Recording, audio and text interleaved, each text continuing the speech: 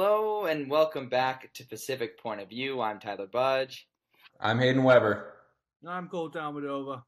and together we are the Pacific Point of View. And after a brief hiatus, we are back in full strength. It feels like we just haven't been at full strength consistently in a while. Yeah, sometimes right around this time of year, people finishing up school, a time of transition. Now we're all out of school. Now we're kind of settling in with our, jobs and whatnot. So feels like we're kind of going to be able to hit a stride now. But yeah, it definitely was a bummer to not be able to do the show the last couple weeks. But glad to be back. And the second you thought we were full strength, the Instagram craps out. Yeah, it's supposed to be better than TikTok. It's supposed to be the American version, but right now our American version is failing us. So let's get right into it because we've got a lot of college football to catch up on. It's the off season, so it feels like that shouldn't be the case, but we're out of commission for a couple of weeks, and it feels like all heck breaks loose on the college football landscape. So let's get right into it. We'll start with our Wheaties and Fruit Loops. College football season is. Guess how far away college football season is right now, boys? I'm going to say like 80 days. 100 days. Hayden nailed it right on the nose. It is 80 days until Oh, what? college football kicks off. Pretty surreal. Everybody sit tight. 80 more days until week 0 kicks off. And so in honor of week 0 being 80 days away, let's do Wee's most anticipated week 0 game. Hayden, what is it?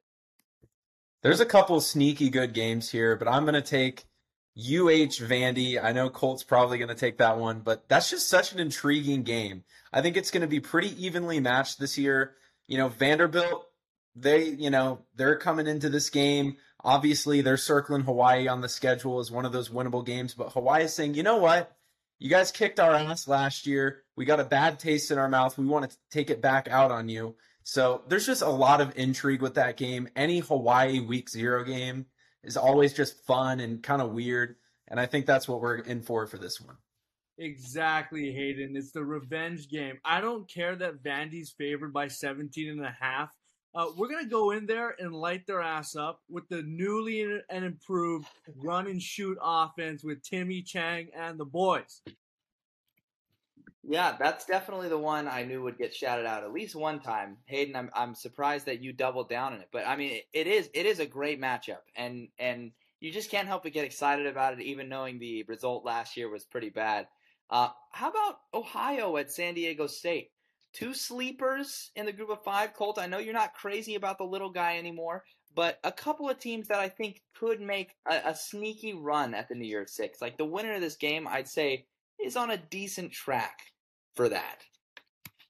The other game I'd shout out would be San Jose State at USC. Get to see the Heisman winner play week 0. I mean, that's pretty exciting.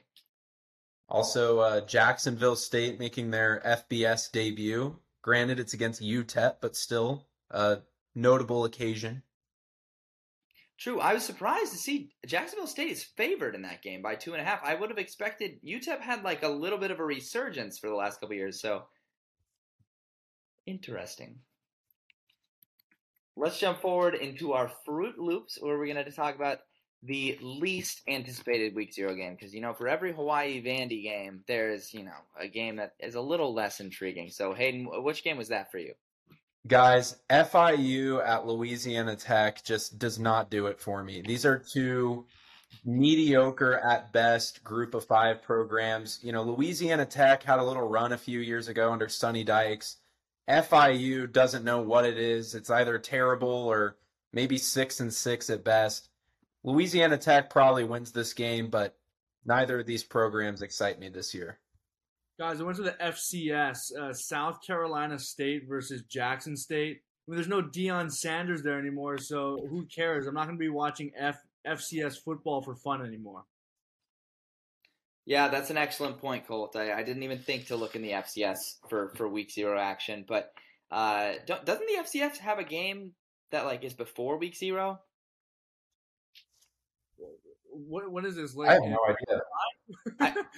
I sometimes I vaguely remember there's sometimes like a mid-August FCS week where like a couple games are played or something like that. But I digress. I don't know if that's a real thing. Hayden, I also put down FIU at Louisiana Tech. This game does absolutely nothing for me. Every other game I can get behind. Even UMass versus New Mexico State is that fun New Mexico State team that won a bowl game, and then UMass, who is like the new baby University of Arizona with all those transfers they just got. So that even that game is intriguing. But FIU Louisiana Tech, man, like there's just nothing there. Yeah, why did UMass New Mexico State get put on ESPN and Vandy Hawaii got put to SEC Network, man? That's brutal. That's tough, man. I mean, the SEC bias can't even help Hawaii, so that's just you hate to see it. Let's jump ahead into the big picture. We've got a few interesting storylines here. The first of which, Mackenzie Milton joins Tennessee's football staff as an analyst. Yeah, I love this move. Mackenzie Milton, he just got robbed, man. That if not for that injury, he was going to finish out strong at UCF. He got that second chance at Florida State. He was so good at UCF, man. Such a good QB, smart, high football IQ guy. So I think I could see Mackenzie Milton working his way up and being a head coach someday. So this is a great start for him and a good get for Tennessee. Yeah, I love that he's getting his shot, as a coach at Tennessee, coaching for a guy that he had chemistry with, at least in the latter part of his UCF career. But I actually think it's a bigger deal long term. I mean, if he's able to work his way up in the ranks from analyst to position coach to coordinator, this could definitely be someone that finds his way back home to the islands, maybe on Timmy Chang's staff or maybe as the future head coach of the Bows. Yeah, somehow I knew you'd take that angle eventually, Cole. I knew you'd wiggle your way around that topic to get there. But there's been so much news around conference like realignment and media rights deals. But the most bizarre one, and now this news is a little bit over a week old now. The Big Ten has $70 million missing from their media rights deal because Kevin Warren made several mistakes, including one of them he didn't get all of the teams in the Big Ten to agree on the media rights deal. And I know another one, he promised the rights to a Big Ten championship game to like NBC when he didn't have the authority to do that. So thoughts on this fiasco?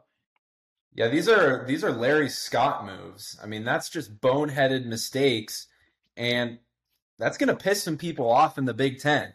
And that's not what you want to be doing when you're one of the stronger conferences in this era of realignment, because nobody's safe. I mean, Ohio State, they could bolt for the SEC. Who knows? I mean, that's not even something that's being talked about, but you never know. So definitely a bad look for the Big Ten. I don't think we're going to see any immediate repercussions from it, but maybe they're not as solid of a conference, at least from a front office perspective, as we thought.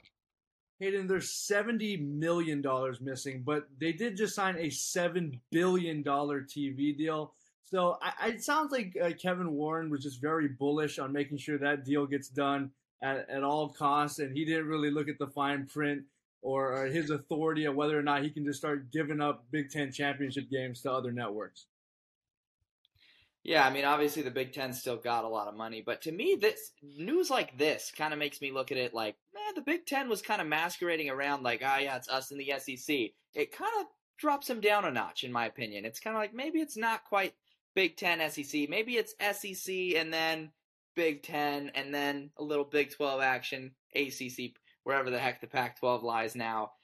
If that's even going to be a conference, why not? Let's talk about the Pac-12 news. Colorado's athletic director came out and straight up said, yeah, we're committed to the Pac-12. We'd love to be part of the Pac-12 in a perfect world. But should the opportunity present itself, we're going to explore other options. And then you have Arizona State, on the other hand, who has officially become a member of the AAU, which I believe is like a prestigious, medical school conglomerate. It's like being a distinguished elementary school. You're basically being recognized for being a legitimate academic institution. I don't think you have to have a medical school. You might actually, which is why ASU just announced they're making one. But So that's significant because that's something the Big 12 requires for new conference members. So Hayden, are you buying any of these talks? I honestly have no idea what to think at this point. Colorado, obviously having been in the Big 12, there could be a little intrigue there for them to join. They have leverage now with Deion Sanders. They're suddenly an interesting product and a sneaky team the Big 12 would want to get. The Arizona Wildcats, U of A has also been in, not necessarily in talks, but I think it was their president or somebody who said today that he got asked point blank if Arizona was interested in the Big 12. He said, we got to wait and see what the finances look like. He didn't necessarily commit to the Pac 12. So I think ASU is actually third, least likely out of Colorado and Arizona to bolt, because you also think Arizona has that basketball program that's intriguing for the Big 12. ASU has consistently been one of the most loyal schools to the Pac-12, and Michael Crow was one of the biggest supporters of Larry Scott. So I think it's going to take a lot to pry ASU from the Big 12. I don't think necessarily anything's in the works right now, but when I read that AAU news, I got a little bit excited. Not that I want to see the Pac-12 diminish, but I don't want to see ASU, sorry, Colt, in the Mountain West. So, it's every program for themselves right now, and who knows? Who knows what's going to happen? Hey, man, put some respect on the Mountain West. You guys might find yourselves there. Who knows? I feel like with this, right, the timing would be right. I mean, 2 years ago, it was the summertime when Texas and Oklahoma said they're going to bolt for the SEC. And then I believe it was last summer that the Big 12 announced their 4 new additions. So if we're going based on what happens every single summer, then, the rumors do have some validity to it. I just think it's very interesting how Colorado went from being hot garbage last year to now thinking, oh, we're some hot chick. When really, let's see the wins first.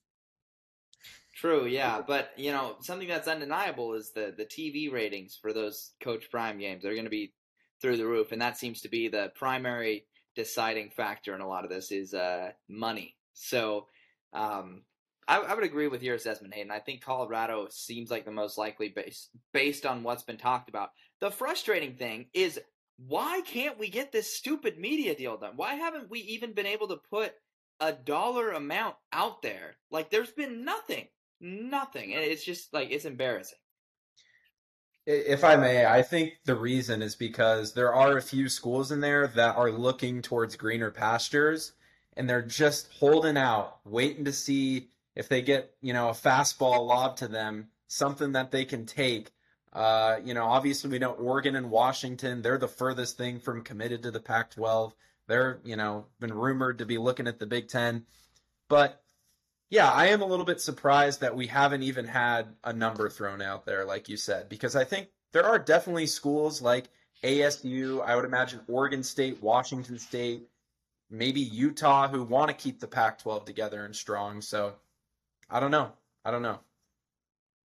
Yeah, more news about the NCAA football game. It's going to come out in 2024. The news is that the compensation for athletes was just reported to likely be $500 per athlete. And because of that, a bunch of players in the College Football Players Association have announced that they're going to be holding out on the football game until they get better compensation. So what are your thoughts on this? I hate it. I mean, the one silver lining, if you will, to NIL for a lot of people other than, athletes getting paid, people who hated NIL were like, you know what, at least we're going to get a college football video game, right? And if that doesn't happen, people will riot. I guarantee you that. I don't understand why players are getting mad about that. I mean, like, I get it, but you realize, like, money doesn't just grow off trees. Like, if you're a third string offensive lineman who's a 50 overall in the game, like, you think you're going to get $1,000? And at the same time, like, is it really fair for certain players to get more money than others? Like, it has to be consistent because technically everyone is on the same level playing field in college. So I don't know. I mean, I would buy the game. I don't care if Jaden Daniels or Jaden Rashada or whoever's in the game. I don't care if it's fake names or QB number 5 playing for Arizona State. I'm buying the game. So whether the players want to commit to it or not, I could personally care less as long as the game gets made. I just want to shout out Ed O'Bannon for ruining college football video games about 10 years ago around this time. Because now I feel like we're so close, and once again, we're so far. EA Sports, I just looked it up, they're worth $34.83 billion. So I don't know, maybe that's what these players are looking up to. They're like, oh, can we get a cut of this $34 billion? But Hayden, you're right. I mean, I genuinely don't care whether or not these players are getting paid. You can get paid through NIL. Please don't F up the video game. I think this is just so stupid. I mean, the payment from the beginning to me is you get to be in a freaking video game. Like, that's awesome. And now they're saying, we'll give you $500 and you get to be in a freaking video game. It's free advertising. People are going to be playing as you with your name. They're going to be like, oh, I love Emory Jones. I play with him in my Cincinnati dynasty. And they're going to go buy a jersey. Like, that's other payment. I don't understand what the entitlement is with these players who are like, oh, I don't want to just be in an awesome video game and get $500. I want to get more money. And it's just like, what? Come on, just take it. I know. Yeah, it would be awesome though if this is a radical idea I had just now. What if they scaled the pay per player based on their overall? Yo, the overall. Yeah. That'd be pretty exciting. Let's jump to some other news. Penn State and Michigan. I said Michigan. It was Michigan State. Penn State and Michigan State have moved their regular season game this season to a neutral site at Ford Field. We all know our thoughts on neutral site games. Obviously, we're not usually fans of them around here. But if you could move one of these games that is supposed to be a home game, but it's at a neutral site this season, what game would you move to a home field? This is easy for me. Florida State LSU. That is the easiest one, in my opinion. It's a travesty that it wasn't last year. It's a travesty that it isn't this year. Those are two, when the stands are full and the teams are good, which is the case this year, those are two top 10 electric environments in college football. And to get a SEC, ACC powerhouse rivalry like that, well, not rivalry, a non-rivalry against two giants in their respective conferences is kind of rare, aside from Georgia Clemson, who are basically rivals now. So I think it's a shame that we're not getting that game in Death Valley or at FSU Stadium.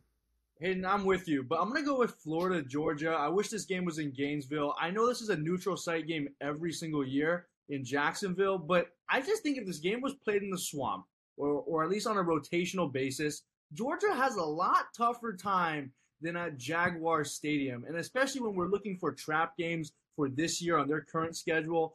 I mean, this neutral site game makes it a lot easier because now when we're trying to pick off losses for this Georgia team, you're really limited to only like at Auburn or at Tennessee.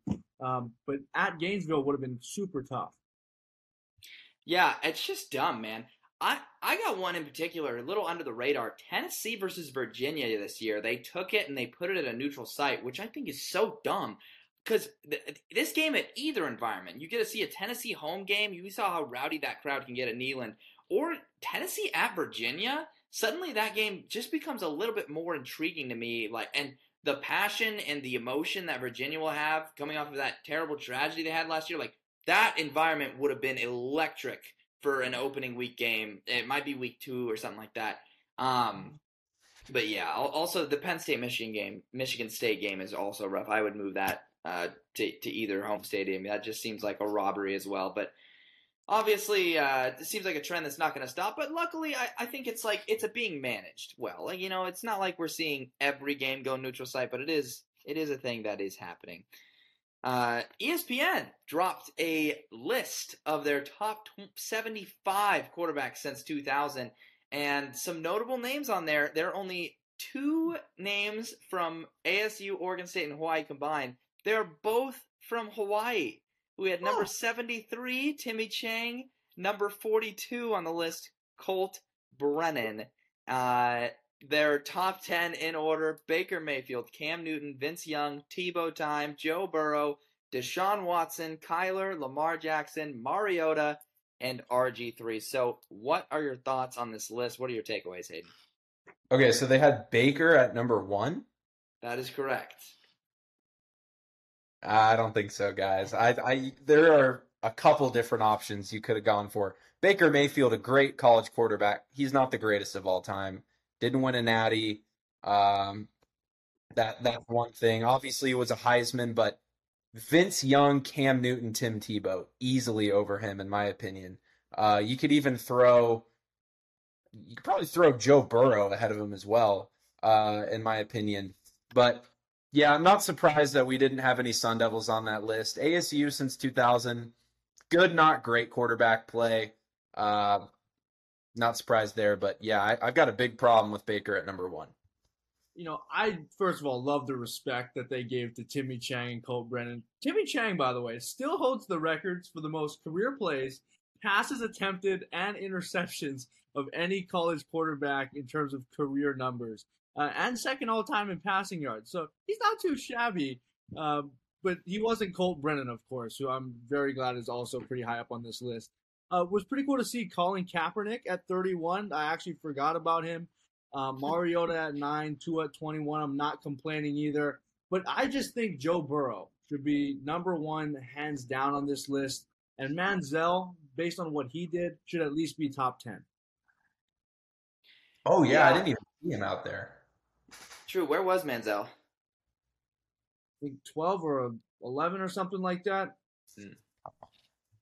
Yeah, so it's my issue with this list is I can see what they were trying to do. I see that they were trying to value sustained success versus one great year versus a peak. And I just think that's a really rough way to develop a top 75 list like this, because when you think of the player, you're thinking of them at their peak. For Joe Burrow, you're not picturing the backup at Ohio State or his first year at LSU where he threw 30 touchdowns and 11 picks. You're thinking of 60 touchdown Joe Burrow lighting up Oklahoma. And same goes for Cam Newton. No one's thinking of the backup at Florida that's stealing laptops. Everyone's thinking of the no one can stop me Heisman at Auburn. So I just think, yeah, with Baker, if you want to say he had 3 elite seasons and Newton only had 1 elite season, Young only had 1 elite season, Tebow had 2 actually. So even using that logic, I think Tebow should be above Baker because Tim Tebow's elite seasons were better than his. But it's tough because I can see the logic they were trying to use, but in my opinion, I just think they overthought this one. I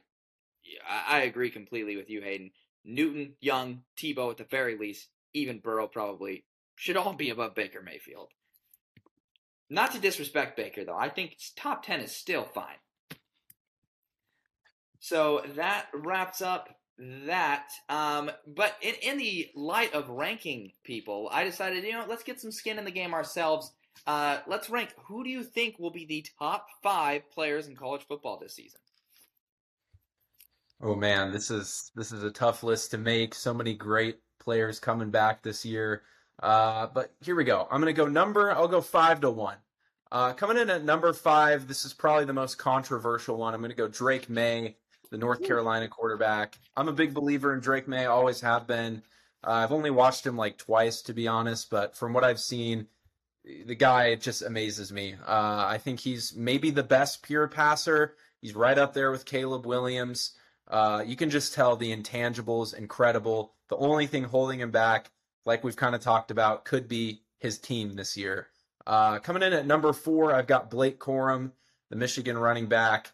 He's been there. He's been doing this for a couple years now. I think he's going to have a nice crescendo season here on his way to the NFL. But a lot of these hyped running backs in college have kind of disappointed in recent years. But I think pound for pound, Corum's top 5. Coming in at number 3, I've got Marvin Harrison. I think the best wide receiver in college football at Ohio State. Number 2, I'm going to go Brock Bowers, the Georgia tight end. I've talked about many times. I think he, pound for pound, is the best player at his position relative to other players at his position in college football. He's just miles better than any other tight end in the game. He could be in the NFL right now. He'd probably be a top 15 tight end in the NFL.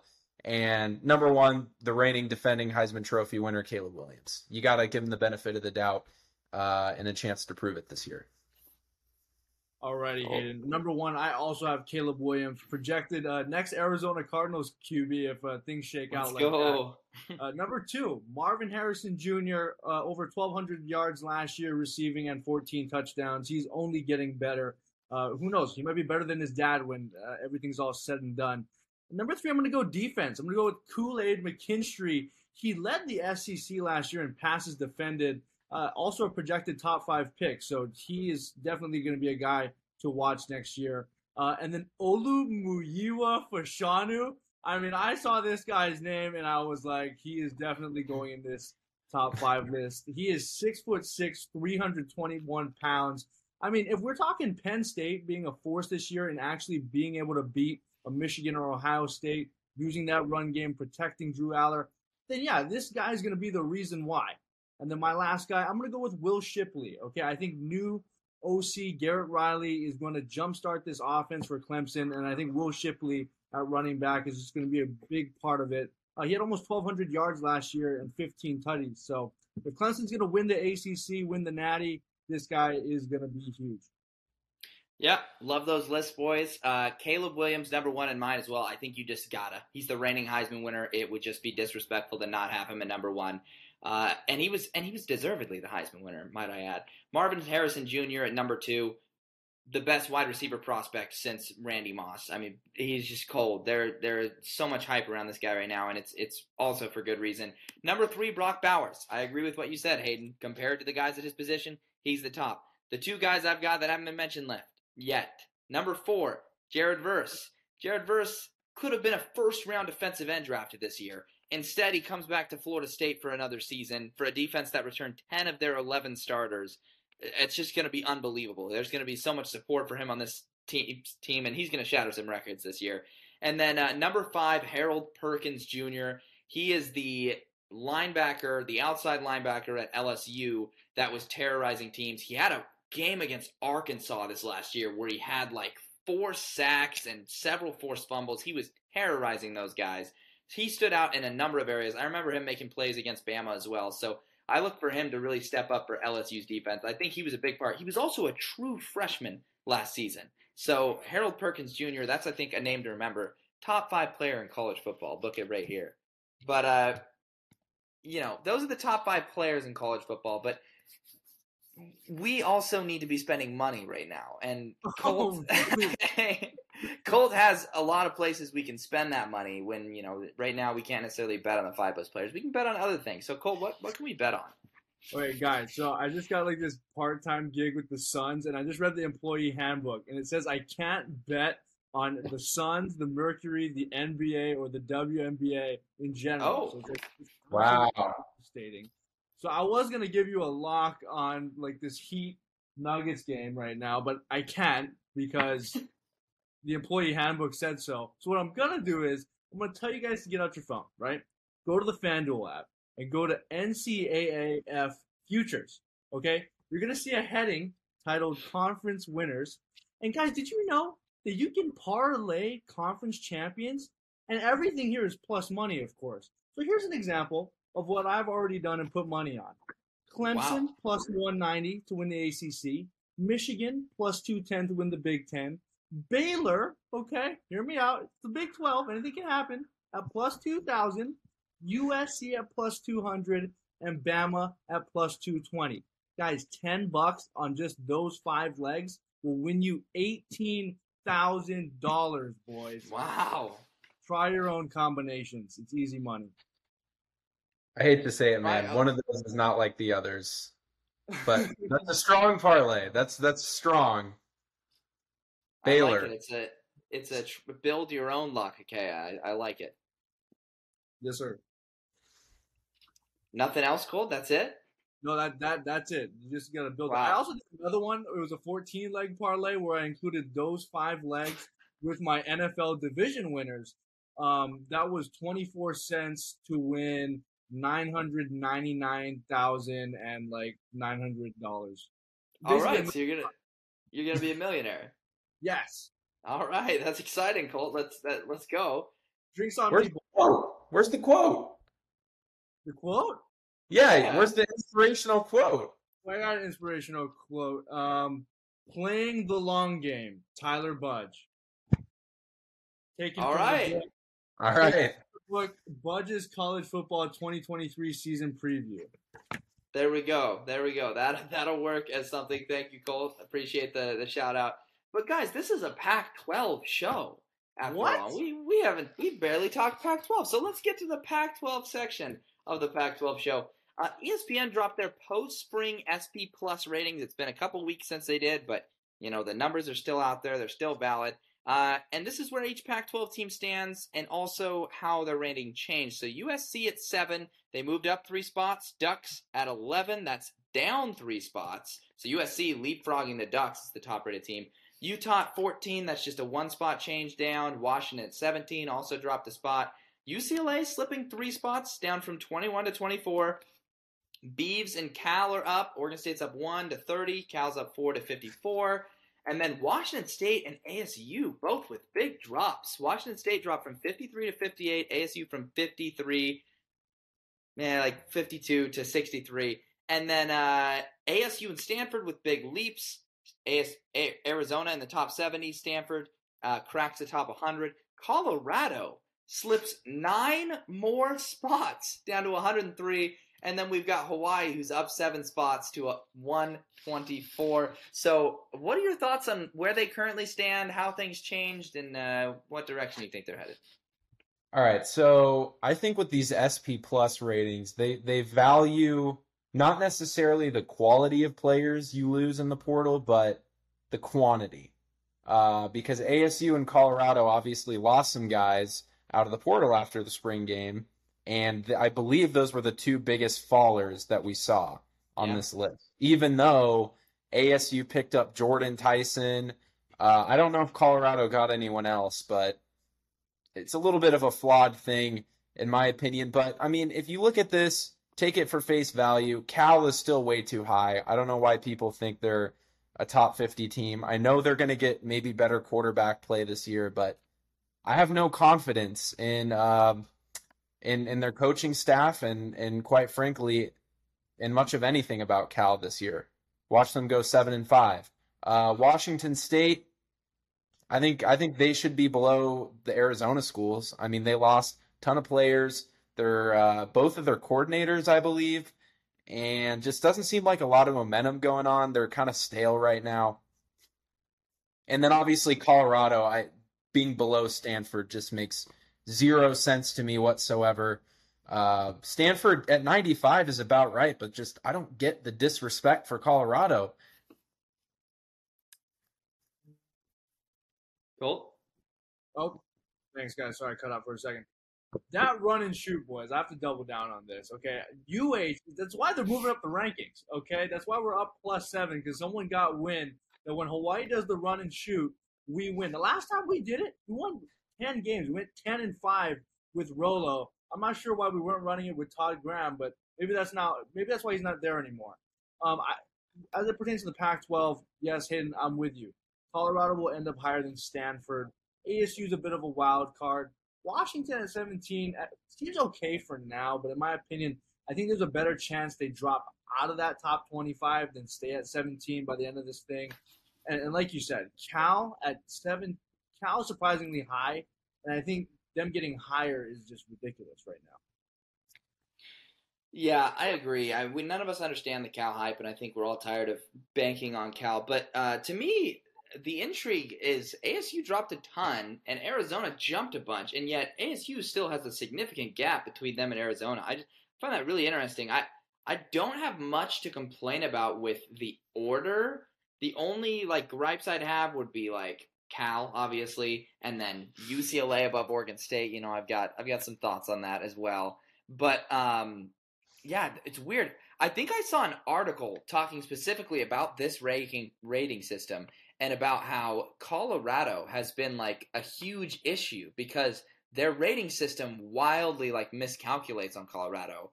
Or I guess maybe not miscalculates, depends on who you're talking to. But at 103, it still just seems outlandish. I know we talked about that before, but to double down with a drop, it just seems like they're not adjusting their numbers. So you just take that how it is. But to continue in the Pac-12 vein of things, let's do some Pac-12 superlatives. We've done a few exercises trying to rate each of these teams, their position groups, but let's do some superlatives. So we'll start from the top with best offense. This one it's a two-horse race in my opinion, but I'm going to go edge USC. We talked about it. They have one of the best O lines, one of the best wide receiver rooms, the best quarterback room. It doesn't get much better than USC on offense. They're one of the deepest offenses in the country, led by Lincoln Riley. So I got to go USC here.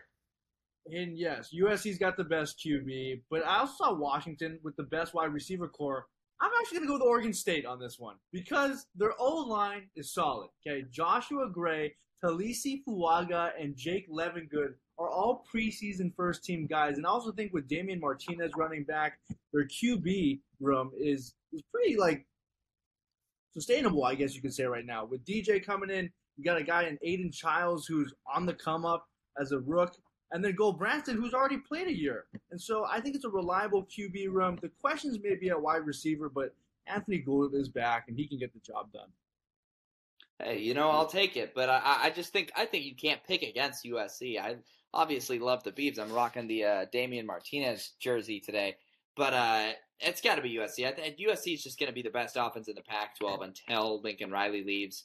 Anytime you're betting against this USC offense leading the conference statistically, you're taking a gamble. So definitely watch out for them. I was looking at their receiving core again the other day, I think, and it's just so filthy, man. They just constantly have so many good players out there. But let's talk about the flip side of the ball. Who has the best defense? I'm going to go with the Oregon Ducks. I think they have, I believe Tosh Lapoy is still there, their defensive coordinator.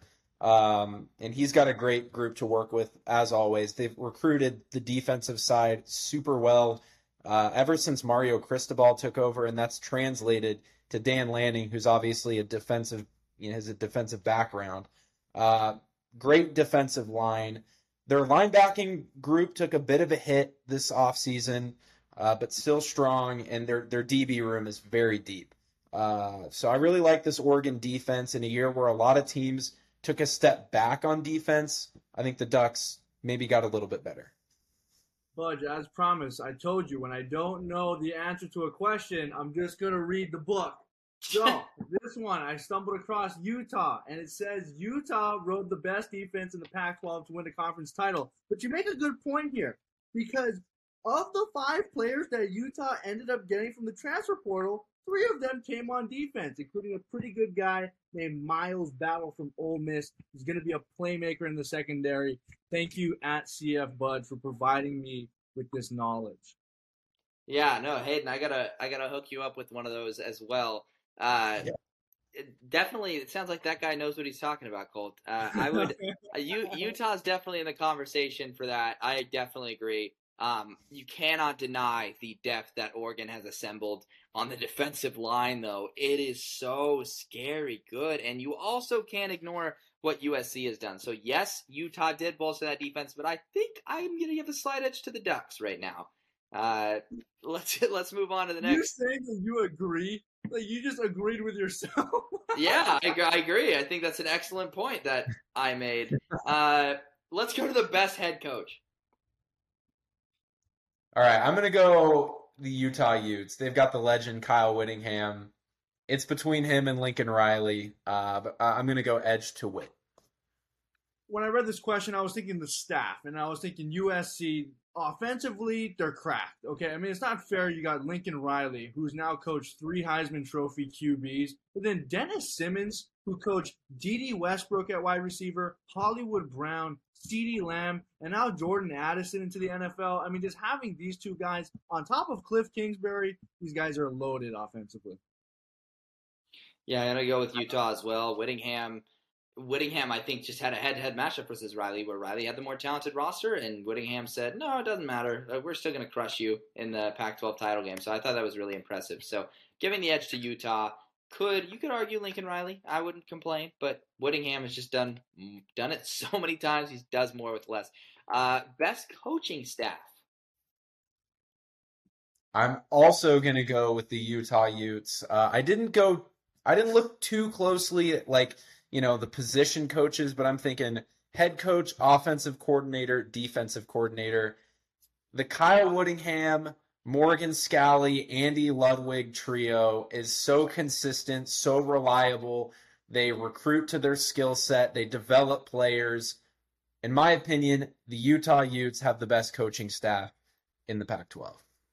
Guys, my answer for the last question was my answer for this question. Makes So sense. my best head coach is going to be Kyle Whittingham as well. I mean, the sustained success and the players that fit the mold of that program constantly feels like they're overachieving. When we think they're going to regress, when I think the season's all over, when they're 1-3, they end up winning the whole damn conference. Yeah, I noticed you listed all the coordinators last time, but I was like, I'm just gonna let Colt roll with it. He was in a groove.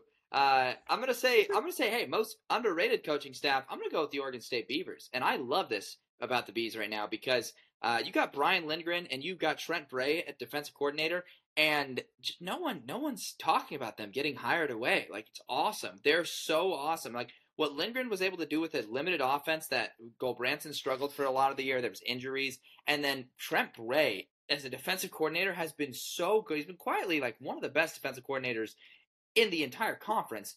I'll say too, ASU is a sleeper down the line. I really like Brian Ward. They got as defense coordinator. He's a driving force behind that Washington State defense that was arguably the best in the Pac-12 last season, at least like top three. They were great down the stretch. Their offense was just terrible with Sham Ward. But I'd say keep an eye on ASU down the line because I think Dillingham did a pretty good job. Most fun to watch. This is where I'm going to go with the Washington Huskies. The Michael Penix Jr., Rome Odunze combo is going to absolutely shred defenses this year. I'm also excited to watch how their running back room shakes out because we know they're going to have a strong O-line. We know Ryan Grubb is going to call some awesome plays. I kind of want to see Daniel Ngata get involved in that offense. I was really frustrated with how Herm Edwards used him at ASU. Especially last year, I thought they didn't use him enough at all. I think he could potentially be the RB1 at UW at some point this season. It's anyone's job there at running back, but that offense, they're going to put up points. They remind me of prime Oregon back in the Chip Kelly days, and we know what that's like. It's a fun brand of football. I'm going to go with Colorado. As Michael Jordan would say, the ceiling is the roof here for this program. I mean, Deion can come in, do whatever he wants with his luggage. They can go 0-12. They can go 12-0. They'll still be the most fun team to watch, in my opinion, because they'll be making headlines on and off the field for 4 months straight. And then, not to mention, they're also flirting with other conferences, so that just adds the drama of it all. Yeah, that is pretty exciting stuff. Hey, most fun to watch? Arizona, if you like scoring, because you're going to see a lot of it on both sides of the ball. You're going to see, Delora tossing the ball around on one side and then U of A learning how to tackle on the other. So if you enjoy scoring, that's going to be the type of game to tune in for, which I know that's what's most popular most of the time. But, for every game that's fun to watch, there's other ones that are eating their Fruit Loops, a little Fruit Loop cameo late in the show. What are the ones that are hardest, or who's the team that'll be the hardest to watch in the Pac-12 this year? For as much as we crap on Cal, they have a little bit of an interesting quarterback situation, and they have Jaden Ott and Byron Cardwell. So that they could have some good running backs. So I'm not going to go Cal. I'm going to go Stanford. There's just nothing that intrigues me at all about this team except for their kicker. So unless it comes down to a field goal battle, which I will be tuning in for, most of the time I would prefer not to watch Stanford this year. I'm not an Ari Patu guy. I couldn't name one wide receiver on the roster anymore except for, never mind, I forgot his name already. So Stanford is the team that I'm not excited to watch this year.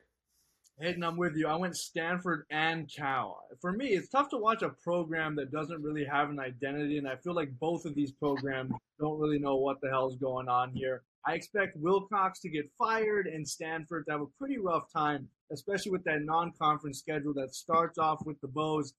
That might be the only Stanford game I watched this season.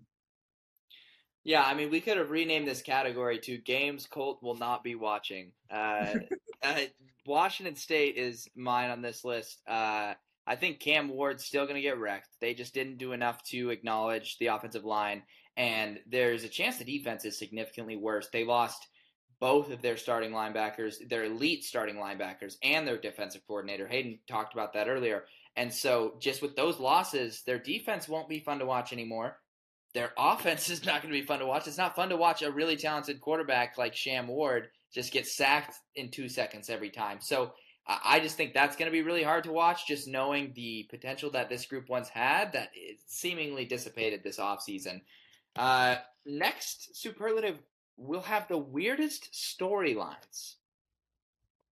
It's got to be Colorado. You already know something's going to happen with the post game Dion interview, something like that. Plus, with all the Big 12 talks going on, we the pump button. Cole, you basically said it though in the previous segment. That's why I'm interested to see what kind of storylines come out of Colorado. So that's where I have them. While I do think Arizona is a candidate for this header, I'm going to go with UCLA. I think Chip Kelly, man, is he a risk at losing his job? I mean, the AD at UCLA, he didn't hire Chip Kelly, and he's still below 500 all time in wins at UCLA. Also feels like a natural pivot point in terms of leaving the Pac-12, going to the Big Ten. There's a lot of stuff going on. Also, I expect them to regress, not having DTR and that reliable QB there. You're still kind of in this experimental phase. So I just think UCLA is just going to be absolutely weird. And I don't think the Rose Bowl is going to be packed at all either. Yeah, Cole. I also put down UCLA, Big Ten stuff, Rose Bowl stuff. Chip Kelly's kind of a strange guy. We did. I think we talked about like Thanksgiving superlatives. Chip Kelly would be a bit strange. What was it? He'd lick his plate after he was done. Was his thing. But I also said Cal because Wilcox. I think we all agree he has the hottest seat in the Pac-12 right now. And so there's also the rumbles that the athletic department doesn't actually care that much. And so I think we could start to see some weird stuff where they just don't care, and they're just willing to keep Wilcox around, like an 0-4 Cal start, but there's just no rumors about job security. So I think there's potential for some weird storylines for those California schools. Also Stanford, their coach. Have you seen Troy Taylor? Have you seen what he looks like? Not since he's taken the job. He looks a little gooberish. I feel like he could be a bit of a goober this year. He could have some interesting sound bites. He does look a little goob. Right? He's kind of got a similar vibe to Jonathan Gannon, where it's like, yeah. Is he okay? Yeah. And it doesn't get weirder than suspending your mascot, right, for these guys? That was pretty weird last year, and anything can happen on the farm. Could get some wild storylines, but that concludes Pac-12 superlatives.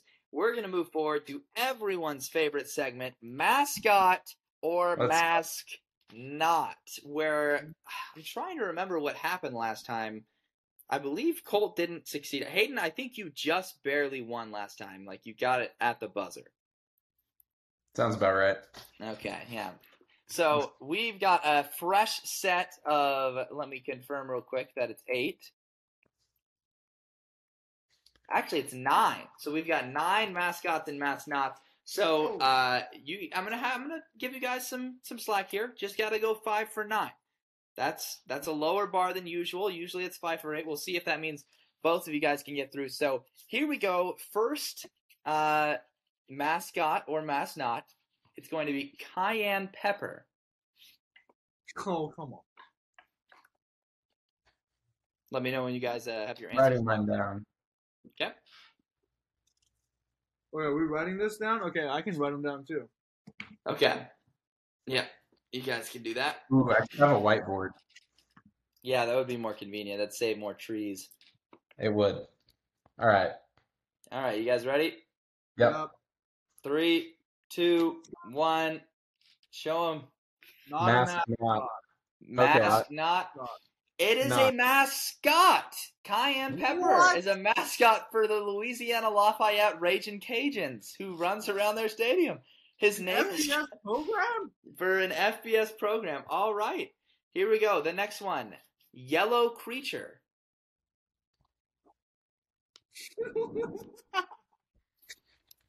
Yellow Creature.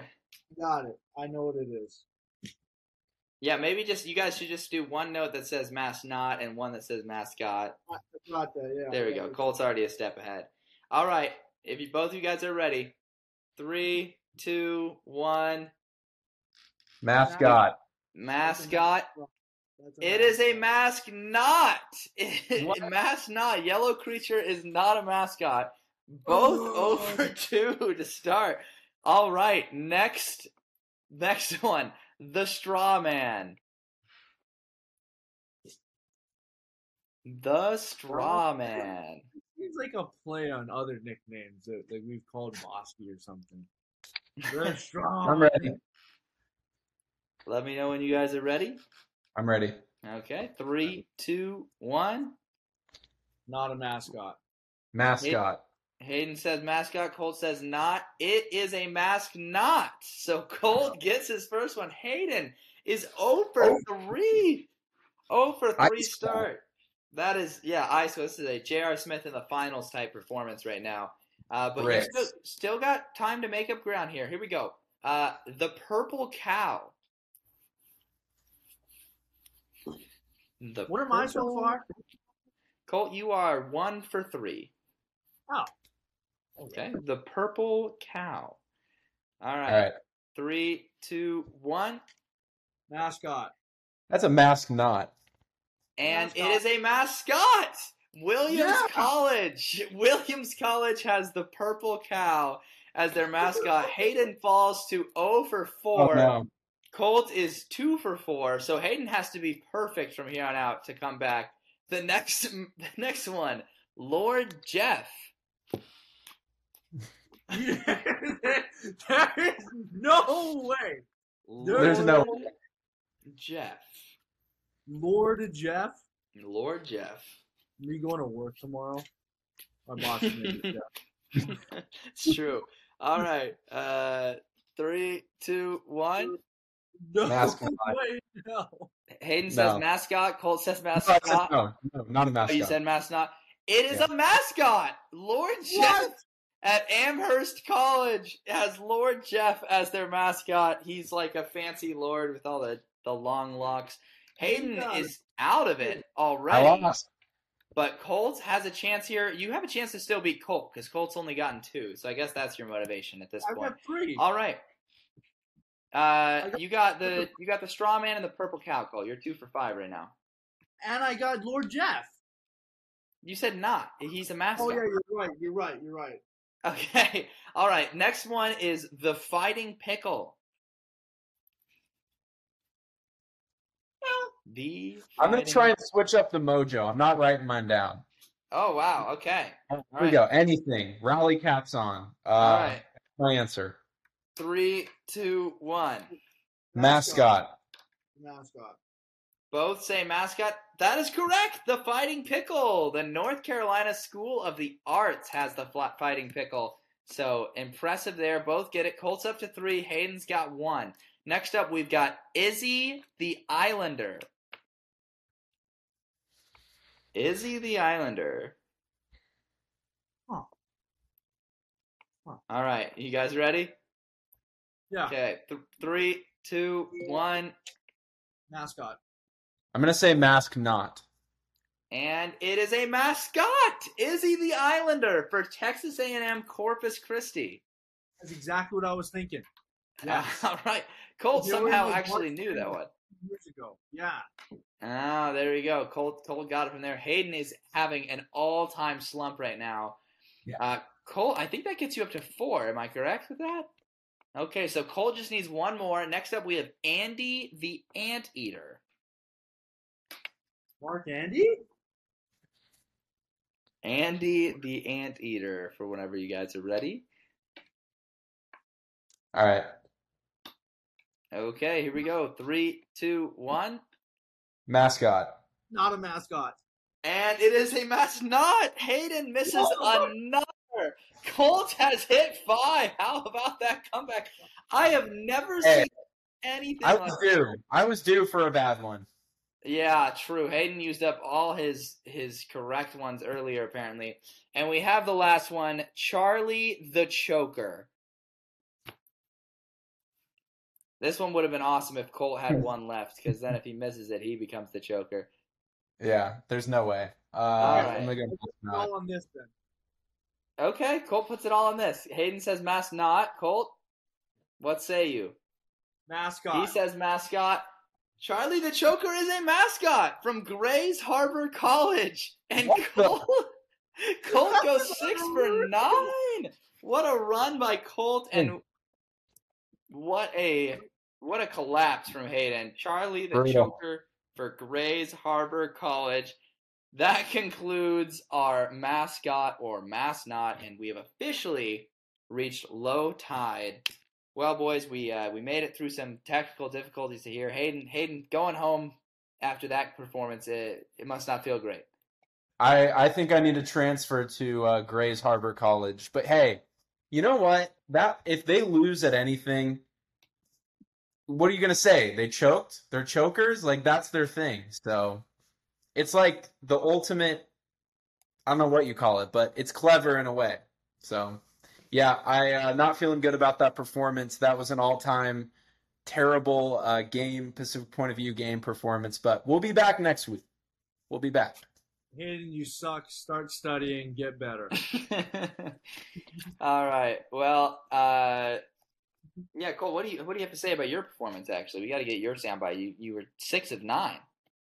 I mean, I'm just happy I'm not a choker. The Andy the Aardvark or Artichoke just sounded like Anteater, mascot. but Yeah, same thing. I don't even know, bro. That was just awesome. I'm happy I can finally win something on this show because I'm typically a loser. So I'm ready for bed. Wow. All right. We got the props out and everything. Cole's just high on that W right now. Any parting thoughts, guys, before we wrap this show up? Parting thoughts is that ESPN list, the more I look, the QB list, the more I look at it, the more I don't understand why they made that list. And my final parting thought is you can't judge a college football player's career off of, I'm going to say the full thing. You have to go who had the best year because some guys are literally only playing 1 year and then they're off to the league. Guys, my parting thought is when you're at the grocery store, you're going to end up picking up that new SI Swim magazine potentially. But you should also get one of these magazines. It is absolutely lit. 144 pages of college football written by your very own Tyler Budge. Of course, we have to plug this. Get your copy now.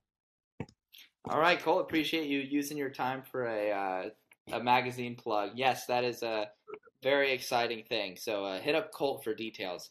If that's all we got, I'm Tyler Budge. I'm Hayden Weber. And I'm Colt Almadova. And with that, we wave goodbye.